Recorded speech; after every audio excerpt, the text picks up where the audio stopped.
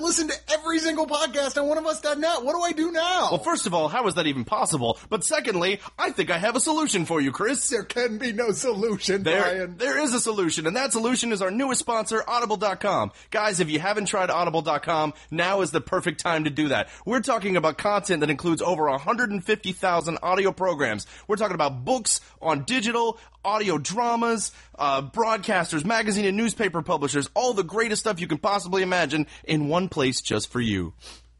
Okay, that actually does sound pretty good. Doesn't that sound great? And you know what? I'm going to make it sound even greater, Chris, because Audible is officially one of our sponsors here at oneofus.net, and as a special gift to you guys, Audible is giving away a free audiobook. All you have to do is click on the link at the bottom of this page, or you can go to audibletrial.com/oneofus. You mean to say that by clicking on audible.com and downloading their free book, they make sure by listening to that audio that we keep making more audio as well? That's right, and the cycle continues. Hey, welcome to Digital Noise. I'm here with my co-host, Brian.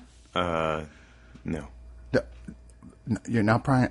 Wait, Richard? No. Who's that? Sam? I've heard the name. Wait a minute. Who the hell are you? Ooh. Joe? Joe? Yeah. How did you even get in my house? Ooh, this is awkward. I never really left. What are you talking about, man? Like, how could that be? I mean, it's not like I don't even remember inviting you in. Oh, well, not in the traditional sense, but you remember that one time with the beer? Oh yeah, beer. Ooh, speaking of.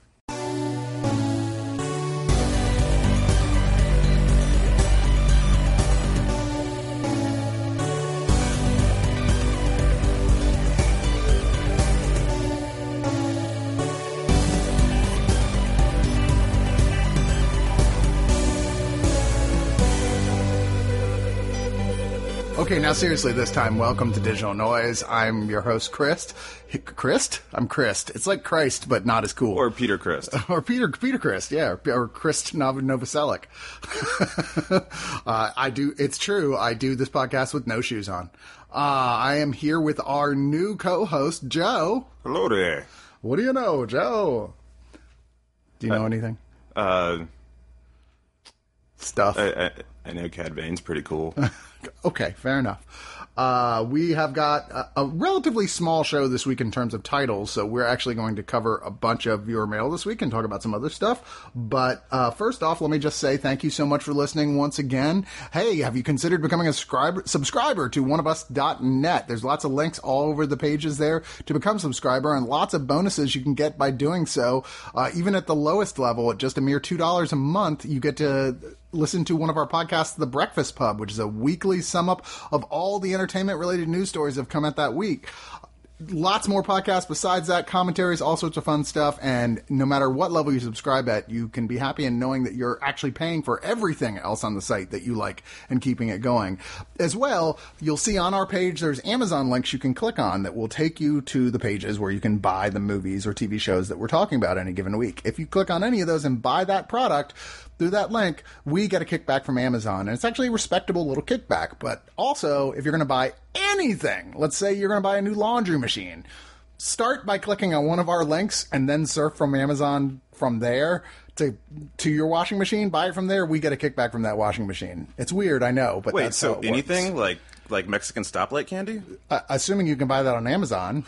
Well, why couldn't you? Yeah, so sure. Kickbacks from that. All right. Yeah, it sounds illicit, but it's totally legit. Totally legit, bro. Get in the van. Have some candy. Childhood. So yeah, we really thank you guys for doing all that. And also, of course, audible.com is our latest sponsor. If you click on our link for that and go through it, there's just tens of thousands of audiobooks and podcasts and audio dramas and all sorts of great stuff on there that you can listen to during those fallow periods between listening to our podcasts. So please check that out. It helps us out. Anyway, so we've got a bunch of mail this week, so I guess I'll just head on out in my bathrobe to the end of the driveway and open up The Letter Box. You've got mail. Yes, thank you, Torgo. Appreciate that very much. So, you know what? We're just going to actually hit every one of the questions I got asked this week, and whether maybe we have an answer, maybe we don't, but we're just going to go down it. Kian Yabanez? I'm sorry, that's got to be wrong. Ibanez? I'm probably saying her name wrong, and I apologize, but says, what would be your next step for Marvel's Netflix TV series Daredevil versus Punisher, Midnight Suns, maybe even Moon Knight? Well, really, don't they have enough on their plate already right now as it is? They really do, and quite frankly, as much as I love Midnight Suns, you really think you can get Cage to come back week after week? I don't think anyone would ask for Nicolas Cage to come back in that role. But, you know, I mean, they've said firmly that Frank Castle and the Punisher now belongs back to Marvel again. They have the rights to that. So, and the showrunner of Daredevil has said, yes, we are trying really hard to convince the powers that be in Marvel to let us have Punisher. We really want to use him at some point in the show. And why wouldn't they? Well, they have the freedom to get as punishy as Punisher can get. That's true. It's Netflix. They do whatever the hell they want. Even though it's funny, because as violent as that show is, it also pulls back a bit, too. It's like, oh, it's for kids, but kids whose parents let them watch really brutally violent stuff. You know, because it's like, oh, yeah, we'll, like, show a guy's head getting decapitated in a car door, but no, we're not going to show Karen Page's boobies. Well, which is more destructive, boobs or head explosions? Through the course of history. I assume this is a rhetorical question. It can be. Justin Zarian says, if you could romantically pair up two characters from different movies franchises, who would make the best couple?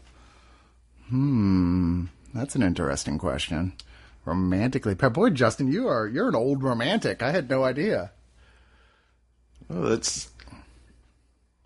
How about Sigourney Weaver from two of her different franchises? What, they hook up together? Yeah. Like Ripley and her Avatar character. But the Avatar, not... Okay, so that doesn't count, though, because that's, you know, that's not Sigourney Weaver. That's Zoe Saldana. Right? Oh, no, wait, she is an Avatar. Yeah, it's been a while since I watched it. The Doctor. All right, so two old Sigourney Weavers hooking up is your answer. Well, different time periods. I mean, it could be Alien Sigourney Weaver with Avatar Sigourney Weaver.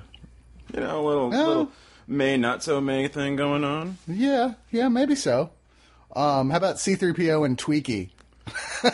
Oh, bitty. No. I don't know, man. Justin, I got to be honest. This one took me off guard. I really don't know if I have any answer for that. I guess I am not much of a shipper or a slash shipper, as it were.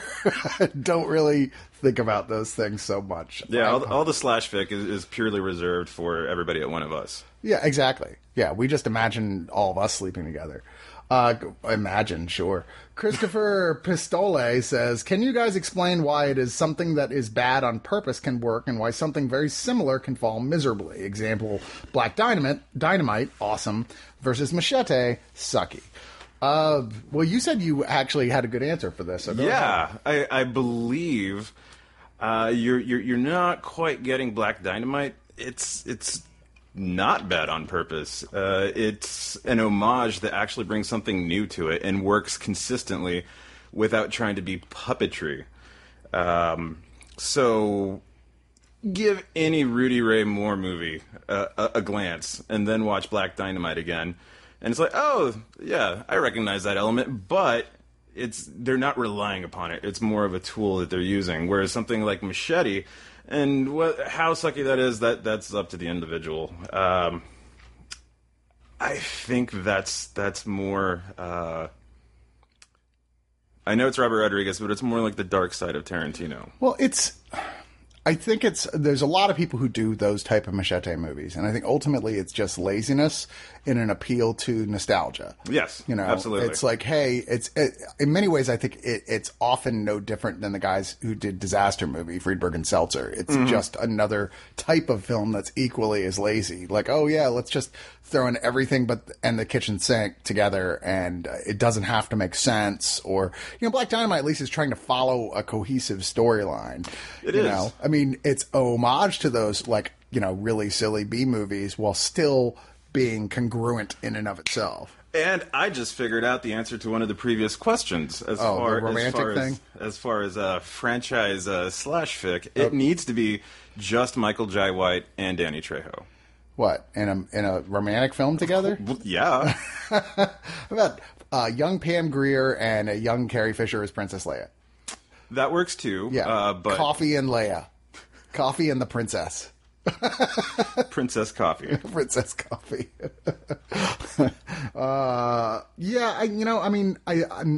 There's certainly films I've seen that work to some level that were also doing the everything but the kitchen sink type thing, but I think most of those are just because they had really good humor writers. Yes. Who knew how to have a lot of fun with it and make it actually, the jokes work instead of just being really obvious, lazy jokes. I don't think Robert Rodriguez has made a good movie since Desperado. And even that was questionable. Well, no Shark Boy. Yeah, and Lava Girl. Yeah. Yeah, definitely not. Or any of the Spy Kids or the Machetes or...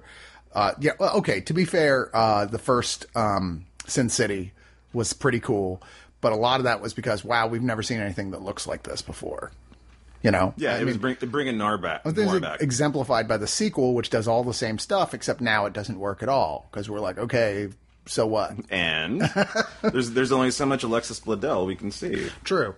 Hunter Longley says, any director film attachments that, when announced, sounded promising, but in execution were disappointing.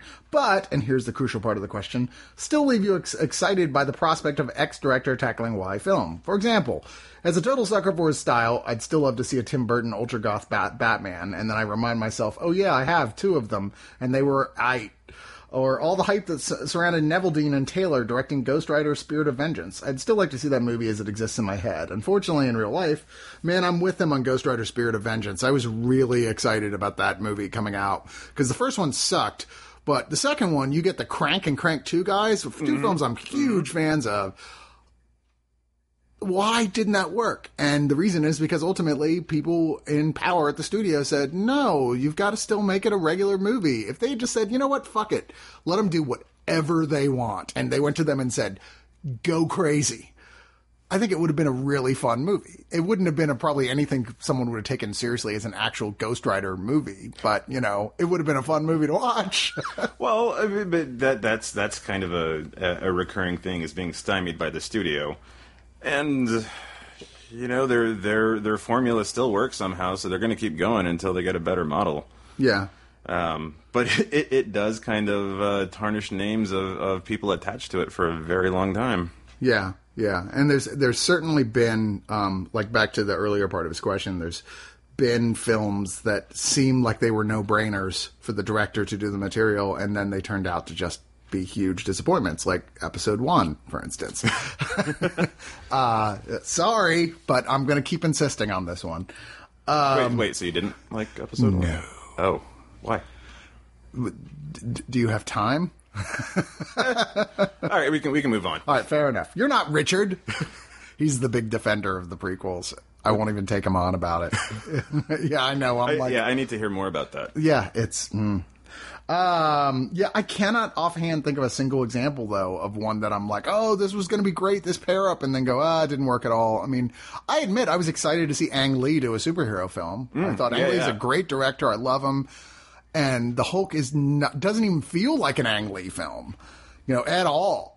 I'm like, and it wasn't the right material. If Ang Lee was going to do a superhero film, it would be something, I'd rather see him do like a couple episodes of one of the Marvel's Netflix TV shows, where there's more conversation and stuff going on, where it's like deep emotional shit happening. Yeah, absolutely. There should have been more heart to the Hulk. Yeah. Well, and the whole thing is like, so let's throw in everything we can think of. I mean, I know that there were Hulk poodles in the comic book, but that doesn't make it okay to put them in the movie. Well, at the very least, Hulk Ultimate Destruction came out of it, so... True. Michael Scally says, Star Wars, Star Wars, Star Wars, Star Wars, Star Wars, Star Wars. Now that's out of the way, for love of a talkie tawny, I have no idea what that means. Why is it so difficult to get a Wonder Woman movie off the ground? Well, because it sounds to me like DC doesn't like working with the directors and writers they hire. They don't seem to have an overall grand plan that's very set, and they like whoever, I forget the name of the guy who's ultimately in charge. Like they're Kevin Feige. I forget who it is. It's not Zack Snyder. I forget the name of the guy, but he doesn't seem to have that same willingness to let these people be who they are and make the kind of movie they want to make within the constraints of the ultimate plot line that's to set up. I mean, just by the fact that their director walked out because of creative differences, which usually means, yeah, they wanted me to make a terrible script and I wasn't willing to do that. Now they've got somebody new in there, another female director who's known for doing much more stuff that sounds like in line with what DC likes doing, really dark, dour, depressing type of stuff. So I'm sure they'll be happy together, but I think a lot of it was DC historically woman-led films, like action films, as well, have not been as successful as male-led films. In general, mind you. Obviously, there's notable exceptions. Right, but there's also been sloppiness, like Supergirl. But now, the time is now, obviously. I mean, come on. It's ridiculous. I even saw a movie recently called The Rewrite where Hugh Grant is playing a writer who, he's like, everything I try and turn into them, they're just like, well, can we change this so the main character is an ass-kicking girl? It's like, yeah, because that's what's happening right now. It's like, everybody wants to see that, and why is DC and Warner Brothers the only people who don't seem to be able to have confidence in that? Well, but also, going back to the previous comment about they've got a model that works, their model is sad to say is male driven. Yeah, and so I think Wonder Woman now, especially with her latest incarnation, is very scary because it does tackle gender equality issues. And so that's something that they've got to, in their mindset, really kind of tiptoe around when, in reality, no, you shouldn't. I mean, for the longest time, Wonder Woman, I understood totally why they didn't want to do it, because there were no good Wonder Woman comics to take from. Quite frankly, she worked as a character in the Justice League. She worked when she would appear in World's Finest. But on her own, her book just wasn't that good generally. And considering it was started by a guy who was writing it because he was really into like S&M and dominatrix shit, because she literally got tied up every single issue. Like bound and gagged and dog-tied and all sorts of stuff. You're like, I'm sensing an undercurrent of something kinky here. But it wasn't really till Gail Simone came on and started writing that book that it started becoming really interesting. And that's very recent. And now they've kind of painted her in the New 52 as more of almost a Wolverine type character, where she's just like savage and like, little bananas, like going off on the Amazonian side, like the Amazons, they're warriors, and smartly they went, okay, well, why doesn't she act more like that? And I agree. I think that was the right way to go, but I still think they're still having trouble finding her place within the bigger picture. And right. Yeah, I don't know what's going to happen here. I hope they make it work. I think Captain Marvel's a much more interesting character, quite frankly, and I'm glad to see Marvel's all moving ahead quickly on theirs right now. But yeah, we'll see. Should I share a little bit of the growing up of Joe with the listeners? Yeah, go right ahead. Tell the Joe story. Yeah, so I have a special place in my heart for Wonder Woman as a kid growing up. Because of Linda Carter? Well, because of Linda Carter, but then really worrying my family because I thought Wonder Woman was the best, and I wanted to be Wonder Woman, so I would make myself little armlets, and then I would twirl around going, Wonder Woman! For hours. That show was awesome. Yeah. She even skateboarded once. She did, I'm just saying. So yeah, much love for Wonder Woman. Yeah, I loved that original Linda Carter show. In fact, I saw a thing recently where they're asking her about have they contacted her about being in the movie, and she was like, well, no, not really, but even if they did, I wouldn't want to just do some walk-on cameo. If they offered me a real part in it, I'd say yes, I'd love to do it, but not like hi, remember me? Okay, goodbye.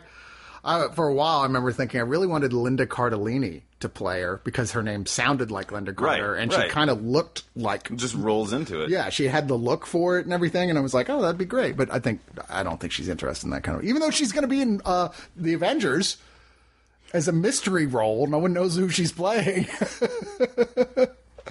All right. Boyd C. Atkins IV says, we know how many bad superhero movies there are since one comes out every Tuesday, but my question is, do any of these have a villain that is still salvageable for a sequel? My pick is Mark Strong as Sinestro in Green Lantern. Yeah, I think Mark Strong did a pretty good Sinestro in that film. In terms of bad ones, I mean, I think that if you were actually going to film The Dark Knight Returns, I would be okay with getting Jack Nicholson to play the Joker in that. That's not... I don't think Tim Burton's Batman's a bad movie. I mean, it certainly is dated. And yes. If it had come out now, fans would have risen up and burned Warner Brothers to the ground because of some of the plot decisions in it. But, you know, you can't kill the Joker! Spoiler. Yeah, too soon. Yeah. Yeah, I'm trying to think. What do you think? I mean, I actually think Colin Farrell made a fantastic Bullseye.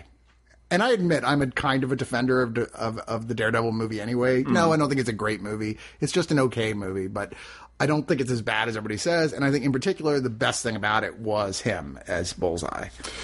Oh, well, it's not a movie, but Donald Glover from Smallville as Lex Luthor's dad. Donald Glover played Lex Luthor? Not Donald Glover. What? Oh. I was like, wait a minute, what? A. Glover. I'm blanking on his name. But remember I was talking to you about Brimstone a while back. Yeah. He played the devil in Brimstone. And the guy is just a solid actor who can just, you know, make your stomach turn with how mean is this guy going to be. And Was it Donald Logue? No, it's something Glover. No, although Donald Logue would... Donald Logue's good at whatever, man. He's great. I would love to see him as a villain, because not being able to take him seriously is the Dallas Steve... Getting mixed up with Steve Zahn. I don't know which one to apologize to. They actually just did this, really, with Mark Hamill from the original Flash television series, who has come back on the new Flash as the Trickster. Like, he's really? playing the Trickster again. Actually, one of the things I love so much about the Flash show is that they totally pay homage to everything, and they do it in such a great way. Like, the Flash's dad is played by the actor who played the Flash on the 80s television show. Nice. Which is cool. And then, you know, like I said, you've got Mark Hamill returning as the Trickster. He's like, you know, obviously a different storyline has happened since there was no previous Flash, but they're like, yeah, this guy was this crazy criminal from, like, the 80s who did all this shit, but then they caught him and he's been in jail, and so now he's back out again, you know. I'm the Trickster, I'm Mark Hamill, I'm chewing up every piece of scenery in sight, and you're like, yay! Oh, you gotta love it. He's becoming, or has been, the hardest working man in showbiz, at least since James Brown died. Dude, Hamill, like, does so much that people don't even realize that he does, and I'm sorry, he is the best Joker. Oh yeah, absolutely. And end of story. End of line. Brian Kersey says, are there any films that have already come out this year that you feel could make your best films of the year lists? This year? Should we go through all the films that have been released? I don't know is that something we should do? I don't think... No. I can't... I mean, there are films I've really liked this year, but, like, nothing that's ringing that bell yet for me of, like, okay... Definitely end of year. Right, that list. proves the point. Nothing came to mind immediately. Yeah, but then again, I see so many films, things quickly fall by the wayside for me too. So, yeah, I'm like, oh yeah, I did love that film. Someone's gonna go, what about this? I'll go, okay, yeah, that. I can't think of anything offhand. Zach McLernan says, if you could effectively 12 Monkeys style go back in time to erase a specific movie from existence by keeping it from happening, which one would you erase and why? You already know the answer to this, Zach. Is it episode 1 again? It's episode 1 again. Oh, okay. All right. Well, then I'll cover episode 2. No, you can't do that. Because there would be no episode 2. Then it would just be episode 1. No, it'd be episode and 2. You know, I do wish that, like, he had... Because originally, there was a long time, he was like, no, I'm done. I'm not going to go back and do any movies again. And I wish he had just stuck with that, and then eventually someone else would have... He would have gone, you know what, I'm selling the rights. Somebody else can do it if they want to. And that would have been all fine and good. Or the Disney holdout. I feel like... In some ways, the prequels were to Lucas the way The Hobbit is to Peter Jackson. There was just too much money driven up to his door. There were too many people who wouldn't shut up about it. And he didn't really have the same passion he used to for the project. Yeah, I saw it more as like, the kids want Zaz, I'll give them Zaz. Right. Insert racial stereotypes that nobody likes. Yeah. I don't know, just a lot of miscalculations, and I think he had also reached that point that he was just used to, like, his word was law, end of story. Right. I don't really collaborate with anybody, you know. Yeah, worked okay with Spielberg.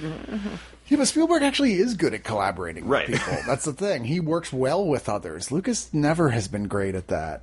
but I can't think of anything else offhand. I mean, I guess maybe Prometheus, which I don't think is a totally horrible film, but it really did one terrible thing, which was design how the aliens came into existence from the Alien movies in a way I thought was kind of crappy.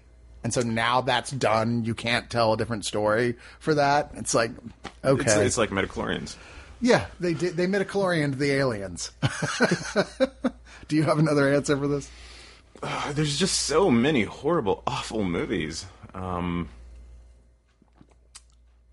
personal experience, I would say Titanic. Yeah? I intentionally never saw it. Okay. But just because of all of the girls in high school who wouldn't shut up about it. Oh, it was so awful. I'm actually a Titanic defender. I'll go toe-to-toe with anybody over that movie and go, I get why everybody got so sick of it. It was like the worst, historically, the worst overexposure to like hype of any movie ever. Well, and not enough Billy Zane. Billy Zane is not the saving grace of that film. Well, he was the Phantom. He just couldn't let anybody know. Now, there's a movie I wish they could that was had been popular enough to get a sequel made with more money and a better writer behind it. Because I think The Phantom's a decent little movie. That's not great. It's flawed as hell, but Billy Zane was so great as the Phantom. He really was. It was like right there with The Shadow. I was like, wow, Alec Baldwin, what a great choice for The Shadow. Right, but for a mediocre, just okay film that should have been great. Well, yeah, I mean, but that was a hard get anyway, because Lamont Cranston can be seen, but The Shadow is never seen in the radio drama. So right. How you gonna make that a visually appealing movie? Yeah, I mean, they did it with The Hobbit, or with Frodo. At least made it appealing. The idea, here's what being invisible looks like. And I was like, oh, okay. Or Chevy Chase with Memoirs of an Invisible Man. Which I forget. Somebody really cool directed that movie, and I forget who it is. Oh, can I change my answer to Fletch too? Oh, Jesus, yeah, right. You hear now they're officially moving forward with trying to make it the Fletch, like the new Fletch movie. Yeah. With Jason Sudeikis. I think so, is a great choice. So did Jason Lee get booted? Jason Lee's got booted ever since Kevin Smith was booted. So. Poor Jason Lee. I think he's a really funny actor, and apparently it's all, as near as I can tell, a really nice guy who just can't seem to catch a break. Well, they shouldn't have given up skateboarding so quickly. Yeah, maybe not. Jerry Gleason says, what movie made you think, laugh, and cry? Thousands? I don't know. I mean, you're just asking me what are the best movies ever made. Blade Runner. Next question.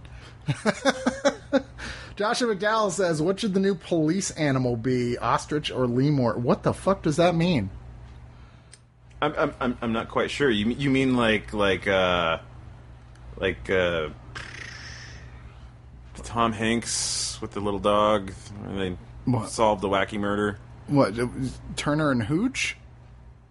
Sure. Like, is that what they're talking about? No, I have no idea. What does the new police animal be? Was there a previous police? Are they talking like a mascot or like police dogs? Or is this a question about real life?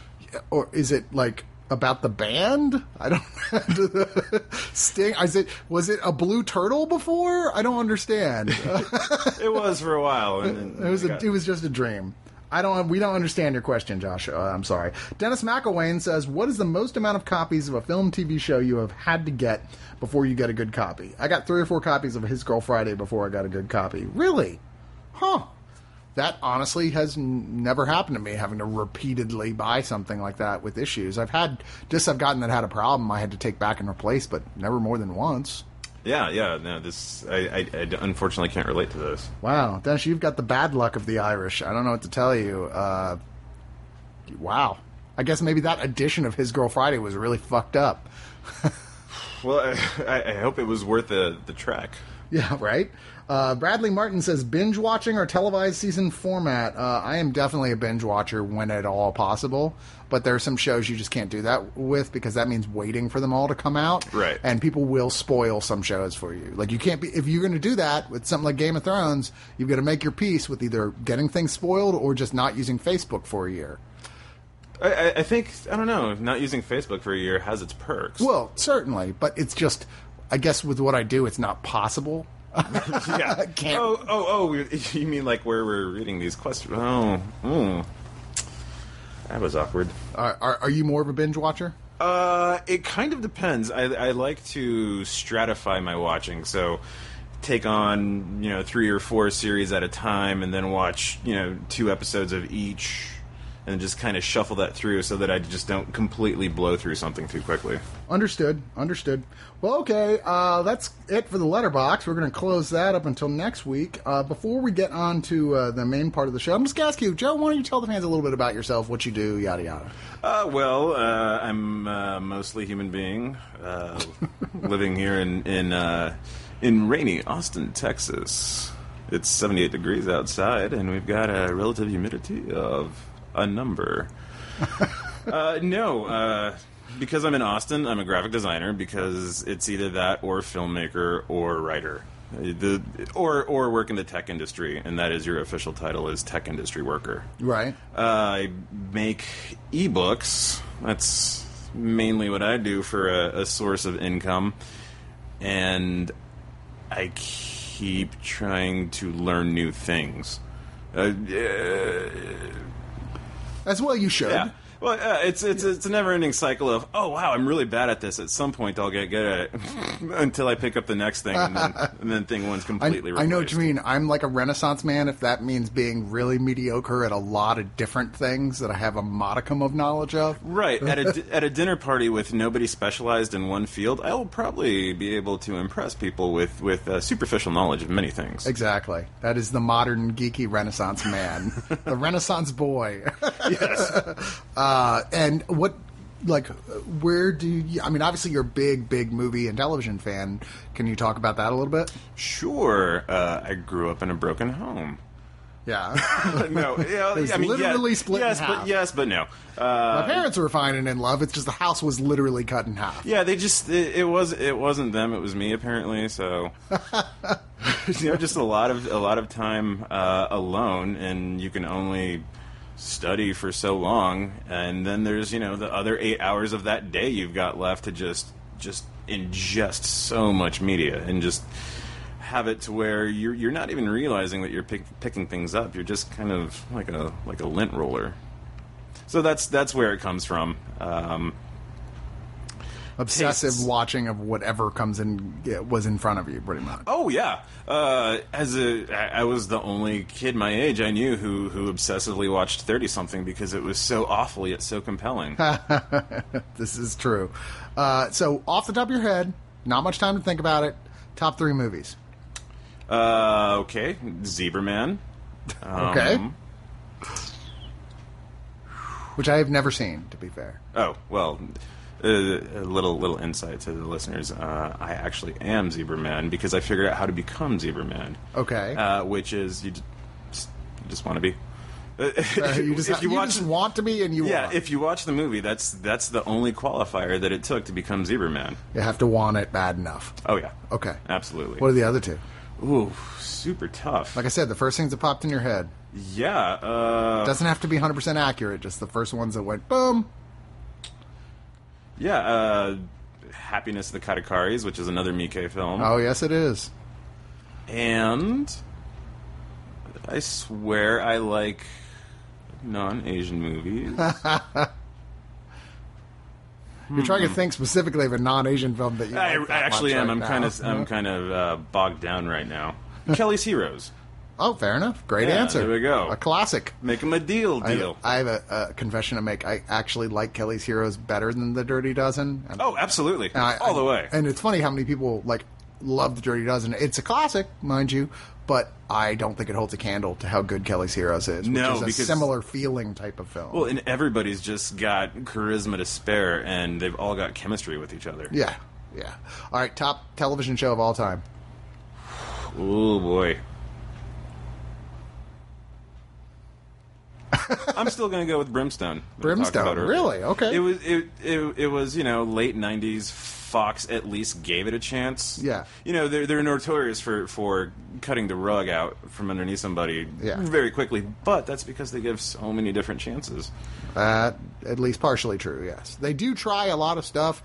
I don't think anybody at Fox ever really has understood the whole concept of a show that builds its audience. Right. Like, it's unbelievable. Like, can you imagine Breaking Bad if it had been on Fox? It would have lasted 6 episodes and they would have canceled it. I mean, it got terrible ratings for like 2 seasons before it started to build an audience, and now it's like one of the most popular shows of TV of all time. Yeah. Because it gave it said, look, this is a show that's going to take its time. The critics will rave about it. They'll keep raving about it. Eventually people will listen. I think the show on TV that's like that right now is The Americans. Mm-hmm. Where it's like people are just starting to go, wait, what is this now? Oh, wait, maybe I should notice this. Yeah, exactly. Well, all right, enough futzing about. I guess it's time for us to move. We futzed for 30 minutes. It's time for us to get to the part of the show you're actually here for, and that is the reviews. The reviews. The reviews. Yeah. The reviews? Yeah. We're doing the reviews now. And the first one we're going to talk about this week is a film called The Immigrant. This is a film from 2000. I believe it was 2014. Wasn't it 2014? I believe so, yeah. With my links aren't working, and I apologize for that. Jeremy Renner. Jeremy Renner. Hawkeye's in this. Hawkeye. Well, third build. It's a story about hookers. Okay. Does that make you people happy? Hey, entertainment professionals. No, this is a James Gray film, who I'm going to start off by saying, James Gray, critics' darling, never was a fan of this guy. Okay. I don't All really like that much any of his films, and most of his films are really loved by critics, and I always go, But this is the best thing I've probably seen by him. It stars Marion Cotillard as a Polish Catholic girl just right off the boat in 1921 to New York City on Ellis Island, where it looks like, her sister, they because she coughs in line, they put her in like a hospital saying, yeah. Well, I think she actually did have the consumption. Well, yeah, fair enough, but still. They say, no, she can't come on. No, she's got to go in the hospital and be, squirreled away for 6 months, and if she gets better, she can come out, and if not, blah. And then with Marion, they're like, yeah, we don't think we're going to be able to let you go either because of meh. Because Yeah, because like basically they're saying they think she's a hooker, even though she's not. And along comes Joaquin Phoenix, who is, I'm not clear what his job is supposed to be at that point. Something to do inside the authority, but basically sneaks her out of there. And, I think he was just trolling. well, no, but like what what this job was supposed to be. And Seat filler. Yeah. So he grabs like, you know what? It's cool. I'm going to help you out. Apparently, like, they had tried to contact the people, her uncle and aunt who lived in New York, who she was supposed to stay with, and they were like, look, there's nobody even at that address. That address doesn't exist. So your uncle and aunt were, fucking with you, I guess. I don't know. So Joaquin Phoenix takes her back to his place where there's a bunch of other girls, and right off the bat, Marion Cotillard's like, okay, something's a little shady here. And sure enough, the guy is basically a pimp, right, running a musical variety whorehouse. Which, really, in theory, is the American dream. It's pretty much the best kind of whorehouse. Yeah. If you're going to go to a whorehouse, a little song and dance verse would be nice. Yeah, especially if they had the little, hot dogs. Like the little smokies that are wrapped up in biscuit dough. That would have taken it over the top. Little Vienna sausages there. Mm-hmm. Yeah. Little sausages before they... Yeah, anyway. And it's, about her, sort of coming to terms with the fact that, like, she doesn't have any other options, and the best thing she can do is, go against everything she believes in and let herself become a hooker for this guy while she saves money to try and be able to buy her sister out of the hospital before she's deported as well. And boy, talk about your depressing stories. Fuck. Yeah, it wasn't the most depressing ever, but it was like, okay, what's going to go wrong? Oh, all right, well. And it's a hard to sympathize with situation where Joaquin Phoenix is her pimp, is clearly manipulating the situation and her for his own interests, and yet also is actually kind of in love with her. Like, he really, she's his special girl, and he really would rather not prostitute her and rather keep her for himself, but there's no real way to do that. So the only way he can keep her around is in this way. Because he's ultimately a businessman. Yeah, ultimately he's and a little crazy. No, well, yeah. That's to be sure. And things are complicated when his brother, played by Cousin. Cousin. You're right. Played by Jeremy Renner, who apparently they have a bad history together, shows up and immediately falls head over heels for Marion Cotillard. Who could blame him, really? I mean, look at what happened to Leonardo DiCaprio. Yeah. That guy almost got trapped on the fifth Inception level because of that shit. And yeah, I can't say any more without ruining basically what happens in the plot. Although Jeremy Renner is a surprisingly good magician considering the period of time. I found him to be the most immediately accessible and appealing person in this. Well, he is right off the bat supposed to be the next to Marion Cotillard, the other sympathetic character. Right. And the film is definitely setting you up for the film to go a certain type of very Hollywood way and then takes a very different path. Oh, yes, it does. And I think the most interesting thing about this film is that decision in the third act that the movie makes. It's a bold decision, and I don't think it's one that totally works, but it's interesting that they chose it. It really is. And we're not tiptoeing around anything, guys. No. Well, yes, we are. Oh, right. Yeah, everything, because we have to. Let's just say the whole awkwardness of feeling sympathy for a pimp. Yeah. Not since Iceberg Slim have you felt more sorry for a pimp. Yeah, what was Iceberg Slim? He wrote Pimp. Oh. Yeah, it's a classic of American literature in the 20th century. Or whatchamacallit, that movie, It's Hard Out There for a Pimp and all that. Well, actually, he was a former pimp who turned into just writing about his experiences, and then he went further on into fiction. But he influenced a lot of people, like Ice-T cites him as a pretty major influence. I'm sorry. Just right off the bat, I'm like, I bet he does. That's right, he does. Yeah, I don't know. I mean, I think this is a beautiful looking movie. I think the performances are all top notch here. I just had trouble getting behind the story. Well, I just kind of felt like there were certain points throughout the movie, not just story-wise, where if they just went a little bit extra, it really would have bumped it up, and it would have made it far more digestible. Yeah, I don't know. I would have liked to have seen more of the city. I realize they're constrained by budget, but right. Like 1920s New York, interesting time. Let's see some more of it. But no, it's really very centered on either inside the buildings at Ellis Island or inside this. Yeah, so were they in a shtetl? Like I couldn't quite figure that out. In a what? In a shtetl, a Jewish ghetto.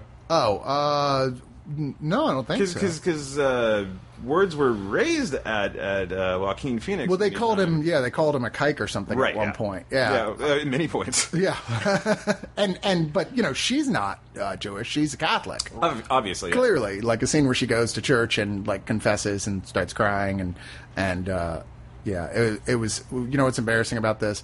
I'm watching this right after I watched a Supernatural episode that involved a person who was in a confessional in church, and there was like a ghost of a nun that was killing people right after they confessed, and I really was just waiting for something to come out and kill Marion Cotillard from the afterlife, and I was mildly disappointed that it didn't happen. Yeah. Or at the very least that the Winchesters didn't show up and save her from her scenario. The good hair duo didn't show up and save the day. Yeah, the good hair duo.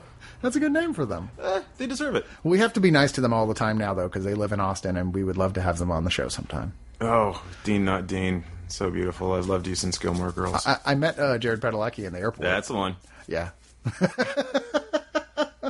Yeah, I don't know. There's a lot of stereotypes in this film. There's a lot of really predictable stuff. It's really not till that third act twist that I felt like anything truly interesting was going on in it plot-wise. That's when I kind of picked up. I'm like, oh, something's going on Didn't see that happening. But ultimately, I got to say, I mean, I know this got a lot of really good reviews, so maybe this is going to be more your type of film. Ultimately, I have to say it's nothing I can really strongly recommend. There's a few bonus features on it, audio commentary with the co-writer director James Gray.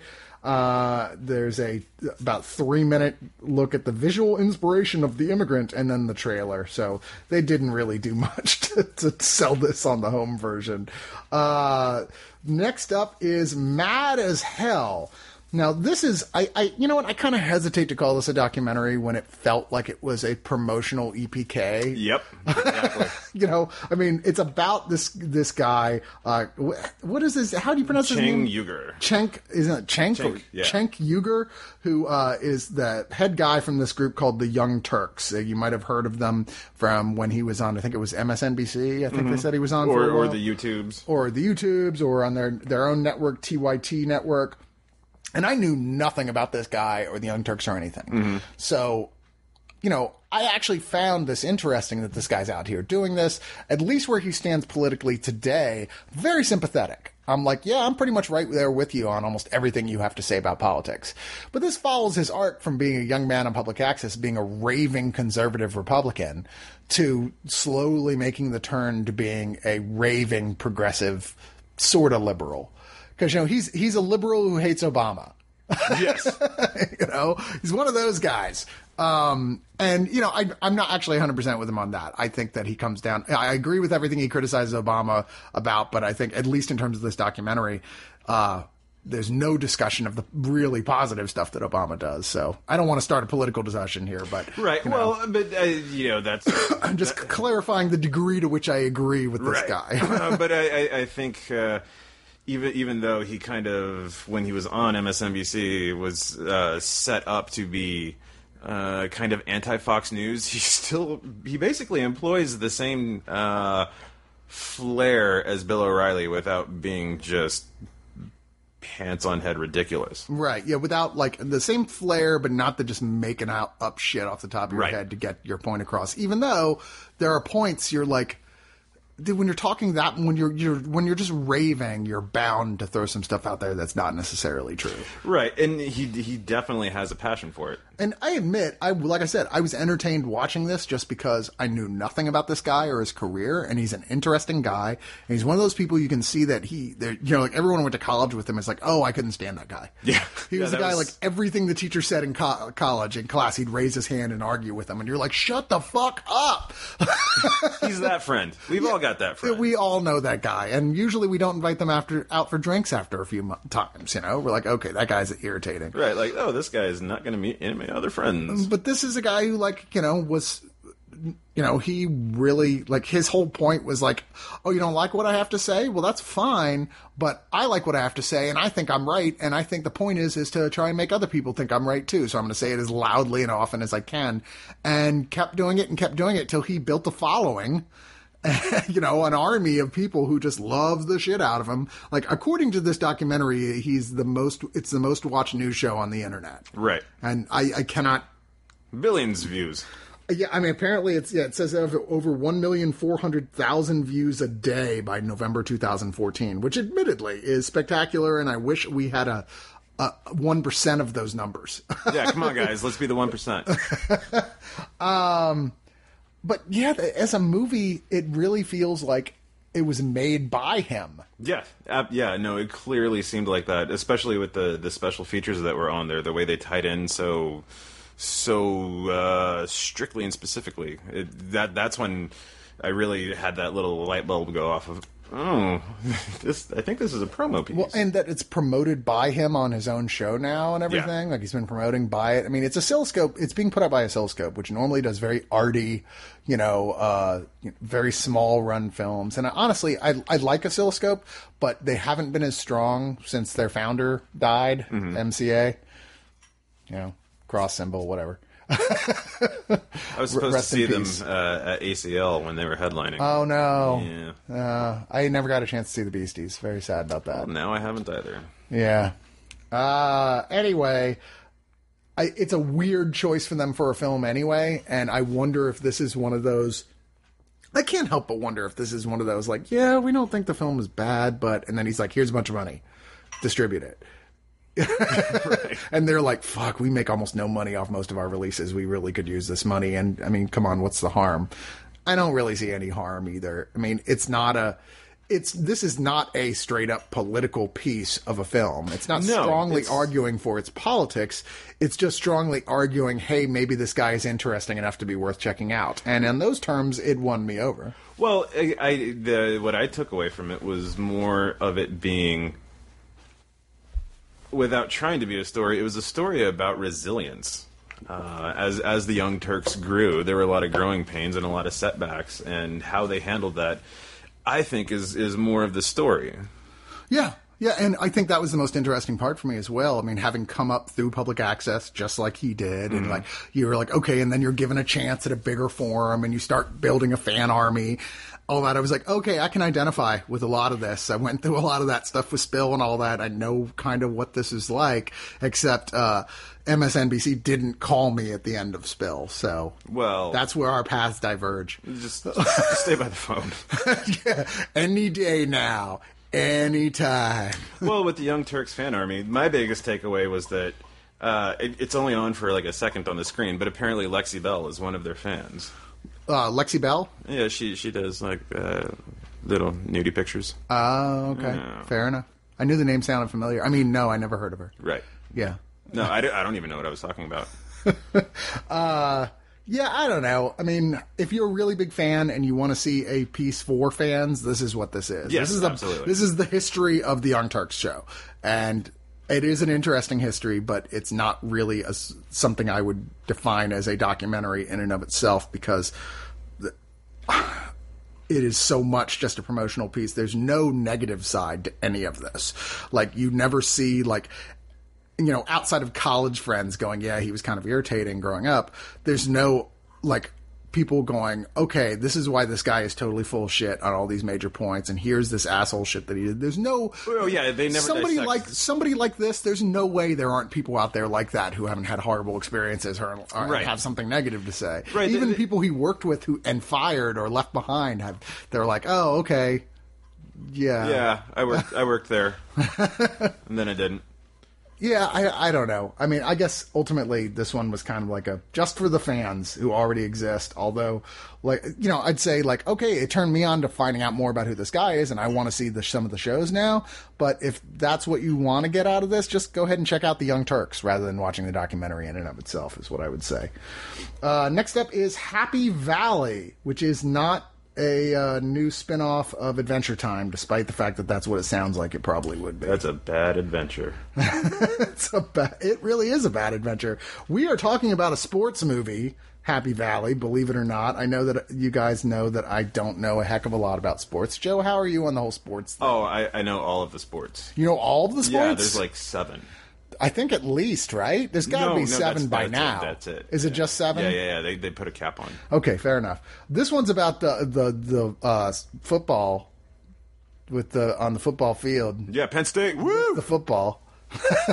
Yeah, about the Penn State controversy that I had. You know, it's funny. I knew that there was a college coach that had some sort of sex scandal. And that was about as far as my knowledge of this whole incident went. Because I know, as little as I know about football, I know even less about college football. Like, very much falls under that. Because there's so much of it. I couldn't give a shit. But this is not really a football movie. It's, if anything, it's about how people, like, react to, like, college sports. Yeah, kind of, in a way. I mean, I think, like, that was the big takeaway, is how frightening that kind of is, and even a lot hypocritical, I think. I mean, you're following a story of Jerry Sandusky, who was charged with 40 counts of sexual abuse of children. Apparently, this organization that he had created for a while to help, you know, younger children get a, you know, head start in life with sports, he was molesting all these kids and molesting his adopted kid, and just, like, I mean, he was a real piece of shit. He was basically America's Jimmy Savile, but without without the regular show. Sure.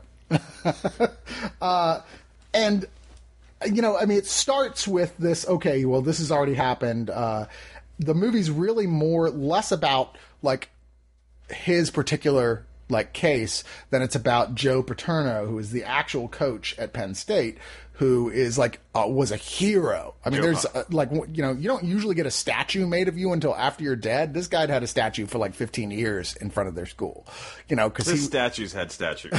He had smaller statues satelliting around the other statue. And, I mean, Penn State of all the colleges and their college football fanaticism, he's like right up there with UT or anybody in terms of like, wow, you people frighten me. How fanatical you are about this stuff. It's kind of bigger than that. I'm not much of a sports enthusiast, but a friend of mine is, and I actually asked him to watch it with me to give me kind of insights onto things that I wouldn't be able to pick up on.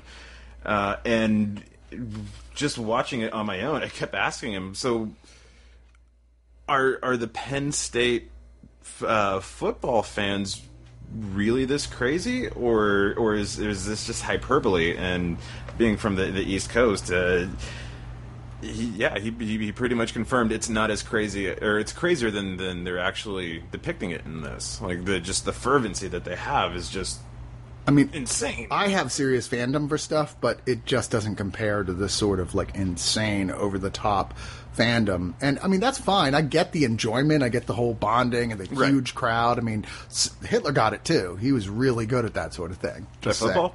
No, at motivating a crowd to mania. Oh, right. My point is not that football is like Nazism. My point is that whenever you have a direction you can point people at and get everybody together and throw symbols into it and throw this guy's the bad guy, we're the good guy into it, you're going to get this sort of heightened sense of mania, of group mania that's going to come out of it. And I don't think that this is a valid avenue to explore the reasons for sports appeal or the sort of camaraderie that people have, or just the esprit de sport. Nice. But one thing that I did want to get out of this was more, not so much what happened, but why Penn State fans are so rabid. Well, and it starts in that direction, but kind of then it trails off. Well, it felt like we don't feel comfortable spelling it out here very overtly, so we're just going to kind of let you read between the lines on this one what we're trying to say. It's in the middle of blah. Ultimately it comes down to Joe Paterno, who was the head coach, who, everyone was like, okay, well, this other guy, yeah, he's a scumbag, but we love Joe, don't do anything to him. And then it came out that maybe Joe knew as much as a decade ago this was going on and told everybody at the college, look, let's just deal with this internally, okay? We're not going to call the cops, not going to do anything, what have you, which is pretty scummy in and of itself. And the movie really doesn't start getting interesting until it gets to the point where you've got half of the people there who are like, fuck that, this is our man Joe, he's this hero, we totally support him. And the other half going like, fuck that guy, he was letting a child molester do whatever the fuck he wanted to because Penn State loved him and the football people loved him. And I think that really what you were talking about, getting into that level of criticizing that sort of fandom, is when everybody believed that, okay, Joe does need to be punished for this. Okay, it sucks. We hate this, but yeah, we got to take a statue down. We got to do all that, until the NCAA said, oh yeah, and now we're going to punish the team and say they can't compete in a bowl for 4 years. And then suddenly everybody turns around and goes no, we support Joe. Yeah, no, it was just take it back. I found that incredibly unsettling and creepy. Wait a minute. Are you really saying that this sport means more to you than properly punishing someone who let a child molester molest people for a decade? Right. I mean, it's a little bit bigger than the old Tom Landry Cowboys motto of boys will be boys, because the problem was boys. Yeah, little ones. Right. And so, I think by hitting the pocketbook, obviously the university didn't want all of those sanctions to happen. But pride? Is pride why they still wanted to go to bowl games and stuff like that? It's more of from a fan standpoint, kind of we got to take our lumps sort of thing.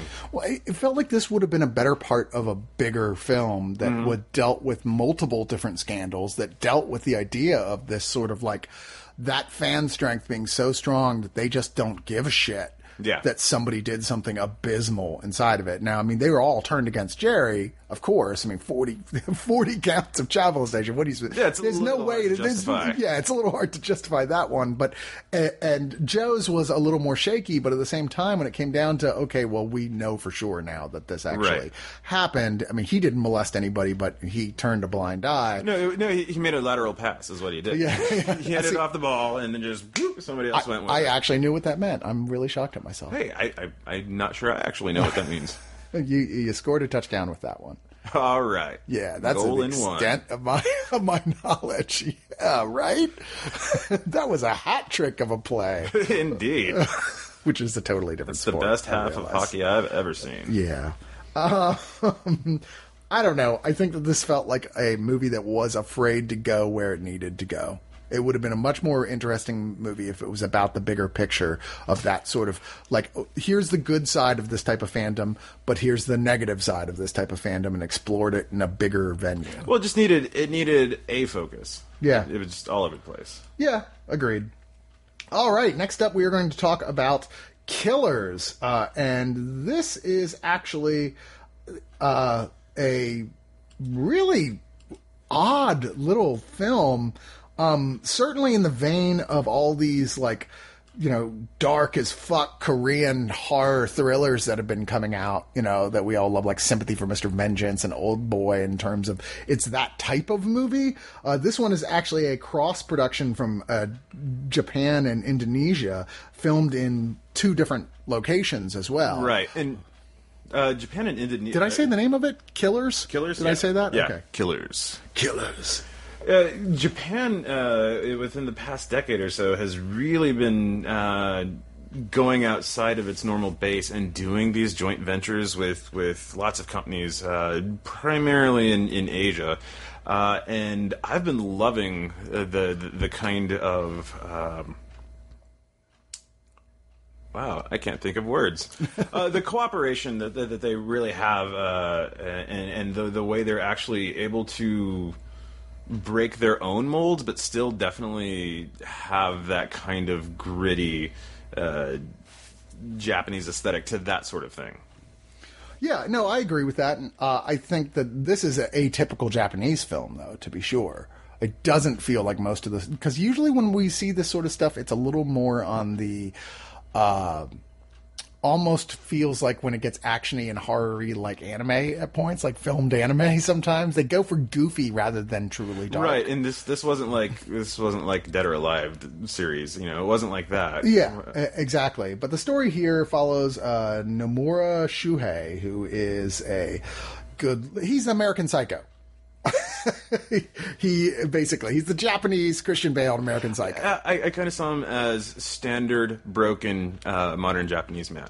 Well, yeah, very true. And he is a serial killer who seduces women, brings them back to his house, has sex with them sometimes, and then tortures and murders them while filming it, and then puts the videos out on the internet. Because, I mean, come on, he is a businessman. So, okay, I'm hearing murderer, but what I think you meant to say was content provider. Yeah, right? I mean, he's got an excellent business model Yeah, he's in of it for the killing views. models. Yeah. And on the other side of the earth is Bayu, who is in Jakarta, and he's a journalist, and he's obsessed with trying to take down this politician named Dharma, no relation to the storyline from Lost that I'm aware of.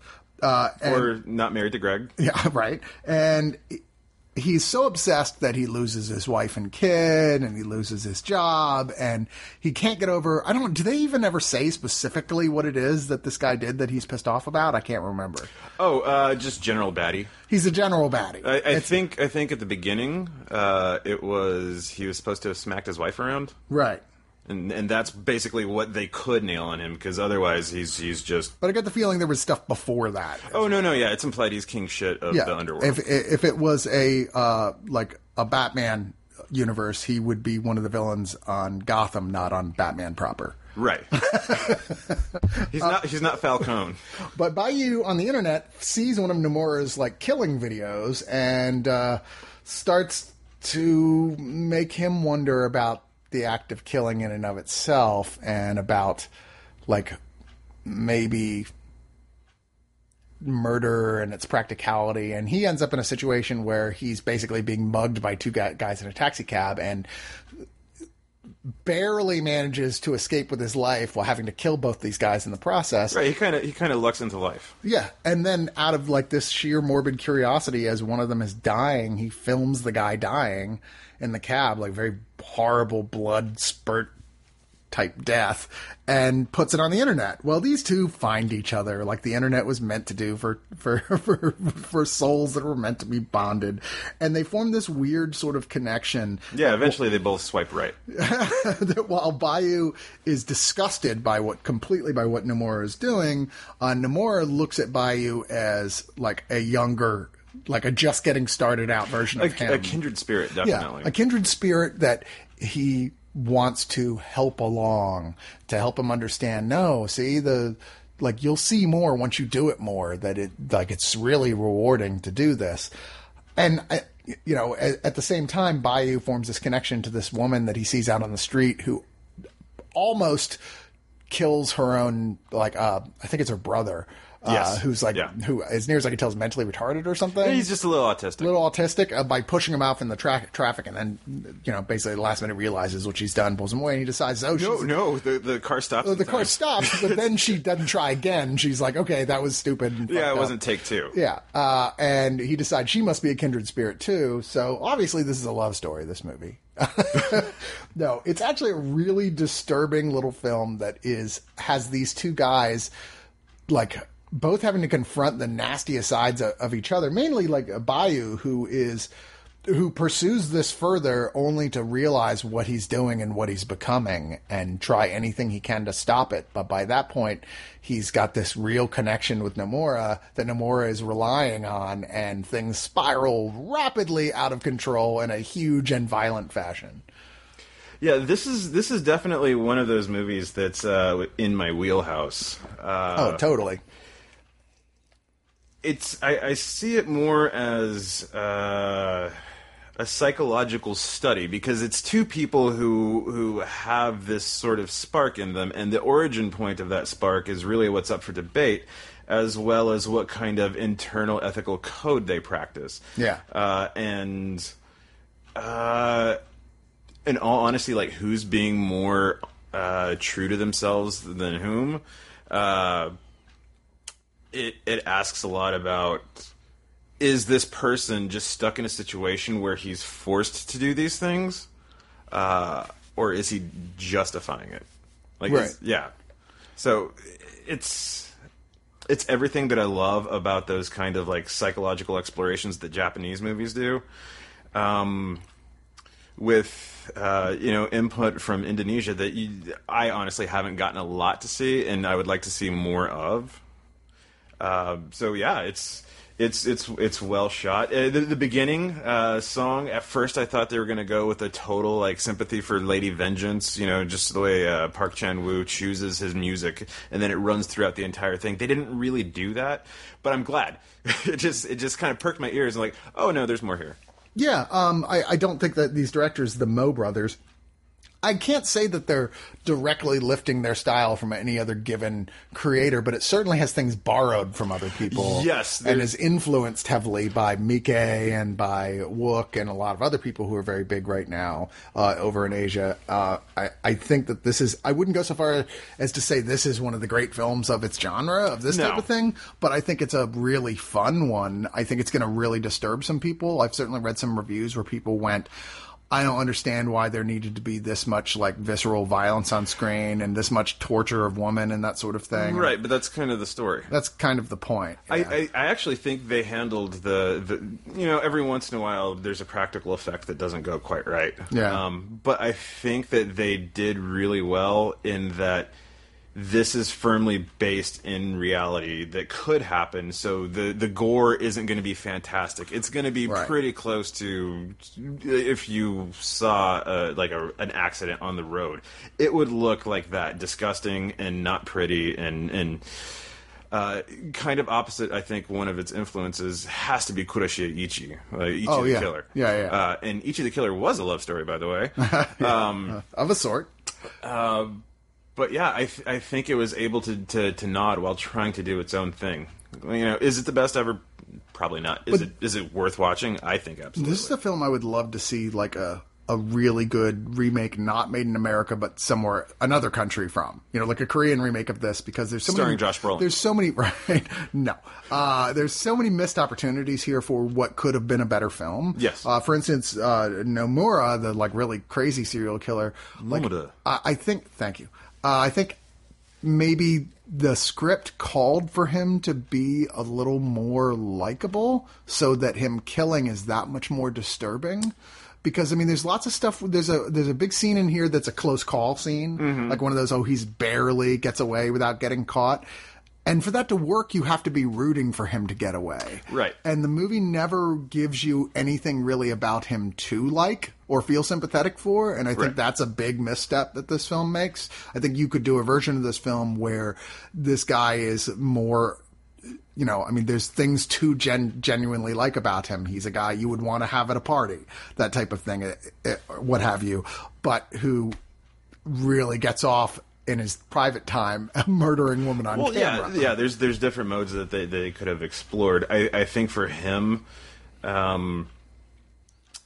the charm never turned, like, even if it was just a facade, it never really was like, oh, I see why when you're not paying for a prostitute to go home with you, this woman would be perfectly willing to go home with you. Well, I think that when it comes down to, like, showing, here's why he's crazy, it got a little silly. It was, like, turned into suddenly a giallo. I was like, wait a minute, what? Okay, if you say so, Dario. The Mo brothers. Well, yeah, I do think this was a really good film. It's just not one of the all-time greats. So I think, I wouldn't you say this is totally worth checking out? Oh, it's People completely love this worth watching. Support it, and so that maybe they can start doing more joints. Yeah, agreed. I'm not sure. I feel like I've seen something else by the Mo brothers, but I am not entirely sure. Have I seen something else by the Mo brothers? I don't remember. Let's click and find out. Well, unfortunately, there's no place to click on there. It's all on red. All right, sorry. So we're going to move on to the next thing, which is the TV series on WGN America. Who knew they were making their own TV series? Called Manhattan, with a little parentheses around the A. And this is about it's a period piece television show set in 1943 in Los Alamos at the time of the development of the Manhattan Project. Now, if you're one of those weird people who knows nothing about history at all and missed out on this bit, that's when they were developing the atom bomb in gigantic amounts of secrecy that, in terms of at least the Russians, failed miserably. And the show is really about, like, two groups of scientists who are both taking different approaches to building the bomb with a ticking clock over their head, because Hitler had his own scientist who many of these guys consider to be a better scientist than they are. Like, this going multiple times, they're like, he's probably the top scientist in the world. Right, a Heisenberg who wasn't developing blue meth. Right, exactly. And he didn't seem that uncertain either. No, but yet, and principles, I'm kind of still not sure about. But these two groups going at different sides were clearly looking at the heroes of this being the side that are for implosion as a way of developing it, because if you know about the atom bomb, that's the one that eventually was in fact picked. At the same time, there's just this ridiculous amount of fear of skullduggery going around here. Everything is kept completely protected.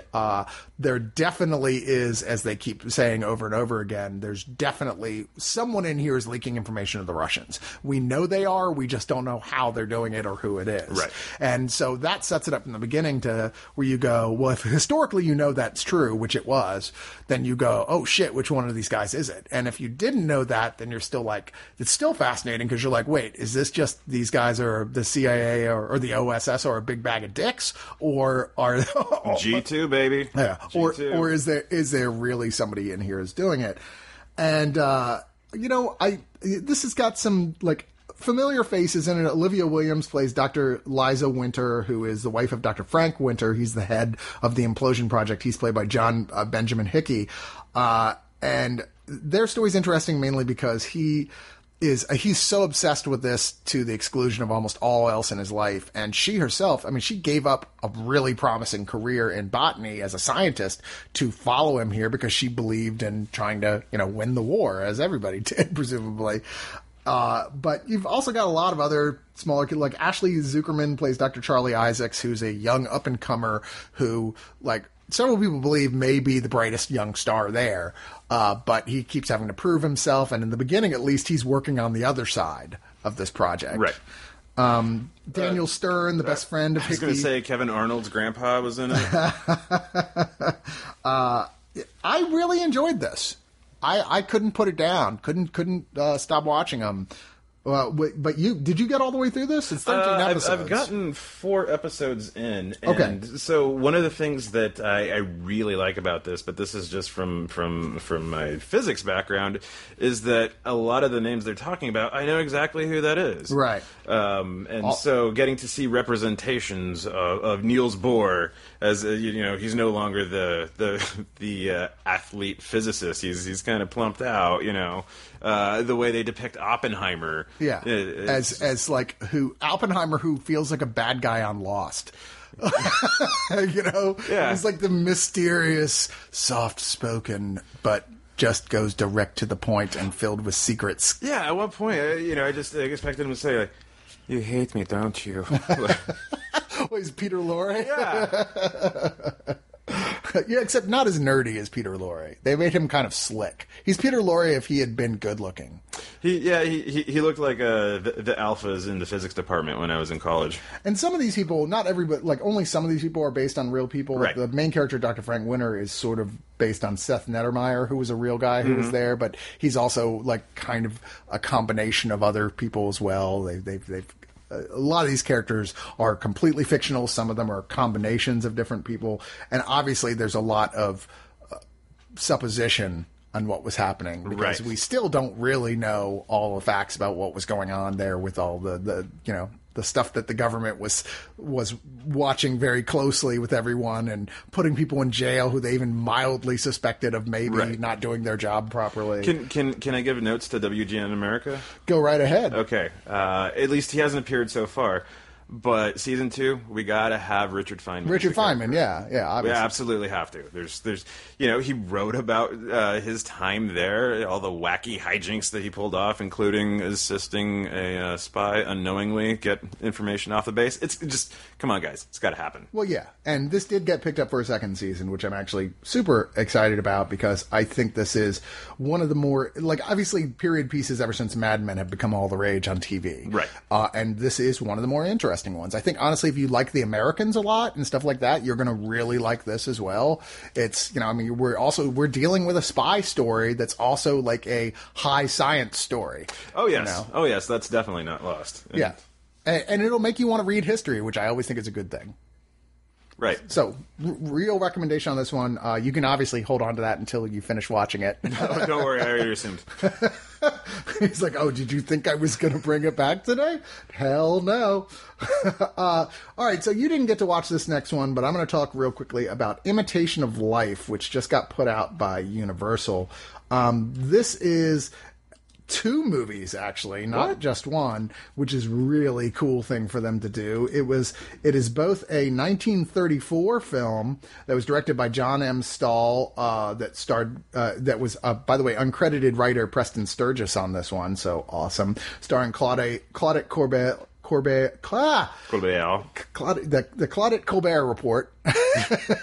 Warren Williams, Rochelle Hudson, Louise Beavers, and Freddie Washington. But then it was remade in 1959 with Lana Turner and John Gavin, with Sandra Dee, Dan O'Herlihy, Susan Conner, Robert Alda, and Juanita Moore.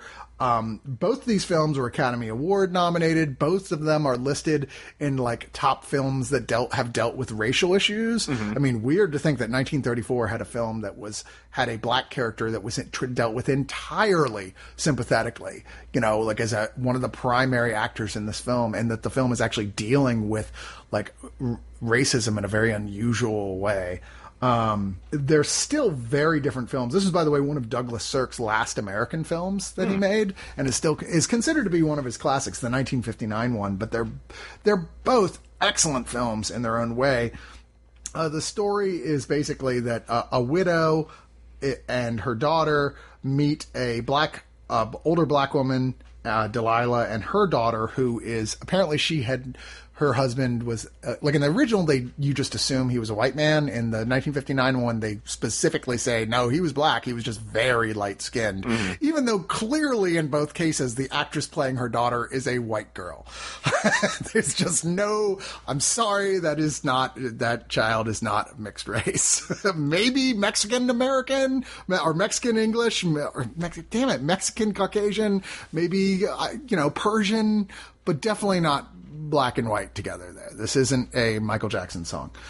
But who cares? The point is that Piola, Delilah's daughter, is not comfortable being outed as black, as we know early on in the film. She's like in school one day and her mom brings her I think her lunch or something, and she freaks out and it's like, no one knew I was black till you showed up. And this doesn't come back in till much later. Basically, you've got a story where they're all poor, but they get to be friends and kind of live together. And then, like in the first film, they basically invent Aunt Jemima. Like, Delilah becomes Aunt Jemima, and they start selling her pancake mix everywhere, and it turns into this huge thing, and they become mega rich. In the later one, Lana Turner has always wanted to be an actress, and then she gets a break, and she gets to become an actress and becomes hugely, ridiculously popular and famous. So wait, in the second one, is Lana Turner the Claudette Colbert role? Oh, okay. Yeah, she's the older woman. So both these daughters are very young when we first see them, and then it goes to, okay, now they're famous and rich years later, and both girls are now young women. And both stories focus to some extent on this love affair where the lead woman, Colbert or Turner, falls in love with a new man, but then so does one of the daughters. And there's some awkwardness there that doesn't really play out in any real dramatic way. In fact, that aspect of the story is entirely dull. It's nothing exciting happens with it. It all happens plays out so peacefully that you're like, okay. More interesting is the story that the black daughter that's not really black basically rejects her mother. Like, I can't deal it. I can't be a black woman. I don't want you to ever approach me again. I don't want you to have anything to do with me, and I'm going to go live my own life, and I'm very sorry. Which basically leads to tragedy, and it's a very sad, horrific ending. Now, I did not get to finish the second one. I don't know precisely how that one ended. I only managed to get a little over halfway through it. But in comparison with the two, I will say they both had their own advantages. The original one, I like Claudette Colbert is a stronger woman in that one. She's very much it's much more of a feminist role. She's a much more interesting character. She's got a lot more depth to her. She's got a lot more strength. She doesn't put up with any bullshit from anyone. And she's like just outright in support of this black woman who is not just her housekeeper, but her friend and her business partner. In the 1950s one, like, the black housekeeper has nothing to do with the success. She's not involved in any way, shape, or form. She's just the housekeeper still. And they're friends, but it still feels like housekeeper boss relationship still. And it's just not as brought to the surface. It's just not as interesting of a relationship. But that being said, all the glitz and glamour and Hollywood of following the story of this woman becoming a big actress and going through the system and Broadway and all that is more interesting to watch, like, visually. It's a lot more fun happening in that, and it's a beautifully shot film. I mean, it just looks gorgeous.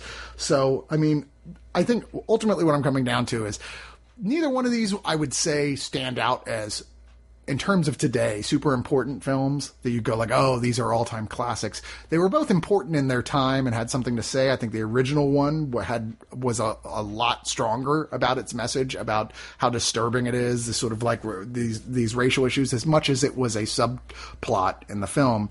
But they're both very well done, very well acted, kind of beautiful little films in their own right, as much as they are Hollywood footnotes. And having them both in one single Blu-ray from Universal is a pretty cool little thing. And that's it. Imitation of Life. And now we're going to what we call the giveaway. Giveaway. And you guys are going to love this one because it is one of the best of the recent DC Animated Universe sets that have come out for a while. It is Batman vs. Robin, the latest in the series of continuing story they've been doing lately, set in the New 52 universe, that has Batman and his young ward, Damian Wayne as Robin, encountering, the Court of Owls from one of the best Batman runs in comics from the last 10 years by Scott Snyder. And they do it total justice. I mean, do you agree? Oh, absolutely. I think this was a lot of fun, and it starts kind of like the last two Batman and Damian Wayne movie animated films where they don't really see eye to eye on shit. Damian still is the son of he was raised by the League of Assassins. Yes, he's the son of Bruce Wayne, but he's also the daughter of Talia al Ghul, so he's conflicted, and he ends up meeting this guy who is kind of a Batman-ish type dude called Talon, voiced by Jeremy Sisto here, who, unlike Batman, says well, what's the good of just putting these criminals in jail? They're just going to get out. We're going to fucking kill these motherfuckers. Yeah, he doesn't have an upper limit. Yeah, follow your instincts, kid. And the truth is, though, he's actually working for this evil organization of rich people called the Court of Owls, who've been here since the beginning of Gotham, manipulating the city, which, if I have a complaint, is just that I would have loved to have seen more about that period. Mm-hmm. Like, the comic book covered at length the history of it. I mean, in fact, some of the best stuff in the Court of Owls run was the stuff going on in Nightwing's comic book, of talking about, how apparently his parents were were involved in the Court of Owls thing, and, part of the reason they died was because of, rejecting all of that part of their life, and it's oh, that's really cool. All that stuff is not here. Nightwing is in it. Yay, love Nightwing. But yeah, there's all the background is just hinted at, not really explored. Right. They've got to jam a whole bunch of stuff into just how many minutes? 76? 76 minutes. But it's still a very strong, very fast-moving, very fun, and even kind of scary 76 minutes. Because Court of Owls is a cool story. This evil group controls the whole of Gotham, and basically it's gotten to the point that Batman has just gotten in their way, while at the same time they want Bruce Wayne to join them. Right. Yeah. So they're trying to manipulate young Damian to get on their side and help them figure out who Batman is, basically. And I don't know, I really enjoyed the hell out of this. I think one other minor criticism is that whereas Bruce Wayne is voiced here by Jason O'Mara, who's done a good job. Yeah. It's almost adds insult to injury having Kevin Conroy be on the cast, but only playing Thomas Wayne. I'm wait, seriously? Why would you? Okay, just saying. Yeah, it still takes a little getting used to for me, but at least he's not sludge metal growling. Yeah. So he's got one up on the bail on this one. Yeah, well, true. I mean, there's in the animated series, I think they've gotten a lot of good people to play him. Jason O'Mara does a good job. What is his name? Who does his voice on the Batman? I think is really actually quite good from the Drew Carey show. Oh, Diedrich Bader? Yeah, Diedrich Bader does a great Batman. There's a lot of other people. They've gotten the guy from Jurassic Park. Was it Jurassic? No, Bruce Greenwood. I always mix up Sam Neill and Bruce Greenwood because they look a lot alike. But is just kind of a little aside on the previews that they had before it. I was really delighted to see Dana Snyder, the guy who was Master Shake from Aqua Teen as the Penguin. Yeah, that's I just want to see more of that. Well, one of the things that is exciting about the set is the extras are so good. Like I said, make no mistake, this is one of the better of the last, 10 or so DC Animated Universe movies, but you've got, the audio commentaries are always good. This case, it's creative director of animation Mike Carlin, the director Jay Olivia, and producer James Tucker. You've got 31 minutes on the comic book story of the Court of Owls, which is really cool because that's a great story. It's great to get all that with talking with all the writers and the people involved. There's 14 minutes on the Talons of the Owls, specifically about Talon and the other Talon-ish type characters that are there, their group of undead assassins that they use. And then what makes me really excited for the next project, there's a sneak peek at Justice League Gods and Monsters, which is bringing back Bruce Timm. Yay! The godfather of DC animation, where it's an Elseworlds where Superman is the son of General Zod, Batman is a vampire, Wonder Woman's just kind of a bitch. And it looks like a really fun little Elseworlds story. I'm actually super looking forward to this one. That one comes out in like a month or something. Really excited about that. And then it's, of course, you got the DC Comics Vault, where it's like episodes of Batman that are similar in tone to this. And then for some reason, a Merry Melodies episode, Super Rabbit, that was a I wasn't sure. weird little, well, there's some space left on the disc, and we own it. Why not? Cram it on the disc. But this is a lot of fun, and we do have a copy to give to you of this. Not just any copy, the deluxe edition that actually comes with a Batman action figure with it. So am I eligible to win that? No, you're not eligible to win. Sorry, Joe. No go. But here's what you have to do. First off, you're going to want to get on Twitter. All right, not right this second necessarily, but, soonish. And you've got to like our Twitter account so you can actually contact us and we can talk to you and we can see how you...